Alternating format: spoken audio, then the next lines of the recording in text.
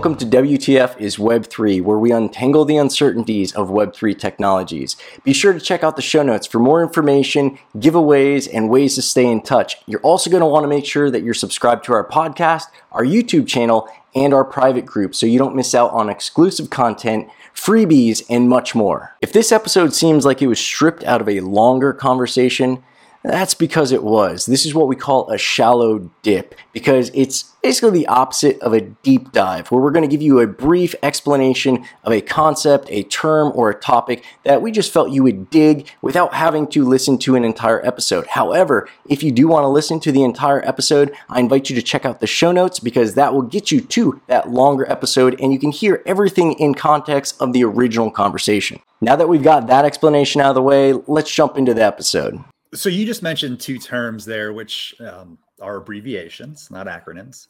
AR and VR are very common terms used in technology. Could you just define those real quick for anyone that may not be too familiar? So VR, most people know, virtual reality.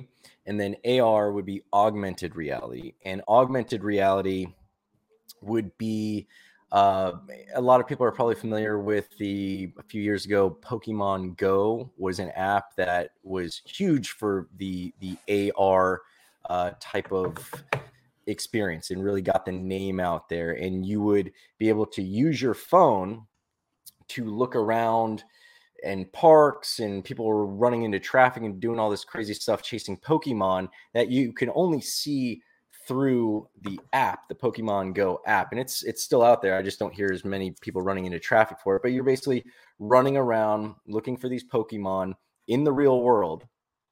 And you're basically, it'd be just like using your phone's camera. So you're able to see the building that's in there in real life, but then there's a superimposed Pokemon showing there and you're able to capture it. I didn't really play the game. I was actually afraid to get addicted to it because I didn't Chance get addicted to it. One of our very good friends, he was playing it pretty seriously. So I stayed away from it, but yeah. The Pokemon Go, that's a really good reference point, I think, for a lot of people, because it did sort of permeate through a lot of modern normal society. Mm-hmm. And yes, we did have many friends that were involved. I loved that time because I saw just so many children and kids outside actually running around, exploring things. It helped integrate technology with activity, which was nice for a change.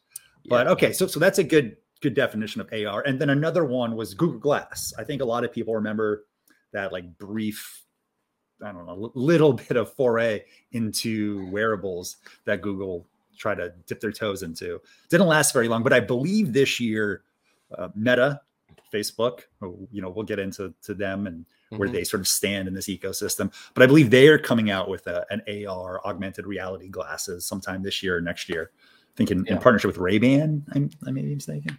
Yeah, I feel like Google was it was a bit early for it. I think I forget all the details were, but it was years ago, and it was like, wow, this is already out. I remember it was one of those things where it's like, wow, we're already there, like we're already in the future.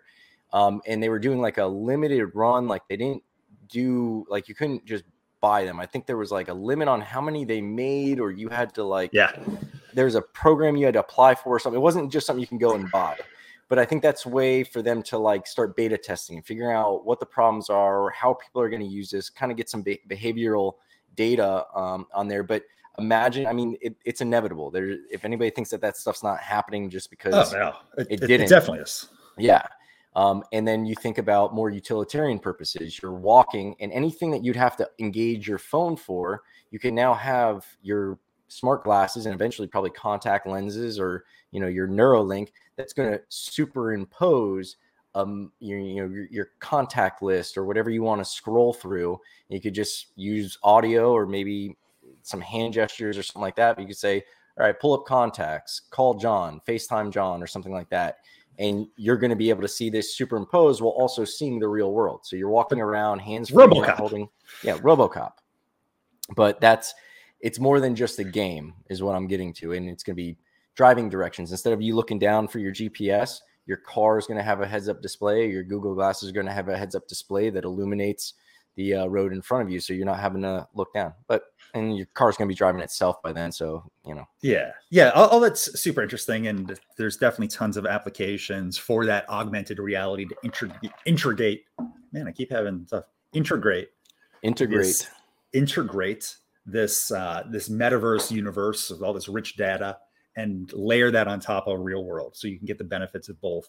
I mentioned that Meta, I believe, is coming out with some augmented reality glasses. I think Microsoft actually is as well, and maybe Amazon. These are some of the big players in this. All right, that is going to wrap it up for this shallow dip. But if you want more information and more conversation, I invite you to check out the episode notes and our channel, because not only can you listen to the entire conversation from which this clip was stripped, but there's also going to be more episodes that do a deeper dive on this specific topic. Thank you so much for tuning in. I want to make sure you don't forget to check out the information and the links in the show notes. Some of that stuff is going to get you into freebies and raffles and contests and all sorts of other promotions, but also we've got a private group dedicated to our listeners and our followers. We would love to see you there, love to see you collaborate, join, and get exclusive content that we are only distributing through these other means. Speaking of distributing through other means, I want to make sure that you're also subscribed to our podcast, our YouTube channel, and again, join that private group so you know everything that we know as soon as we know it.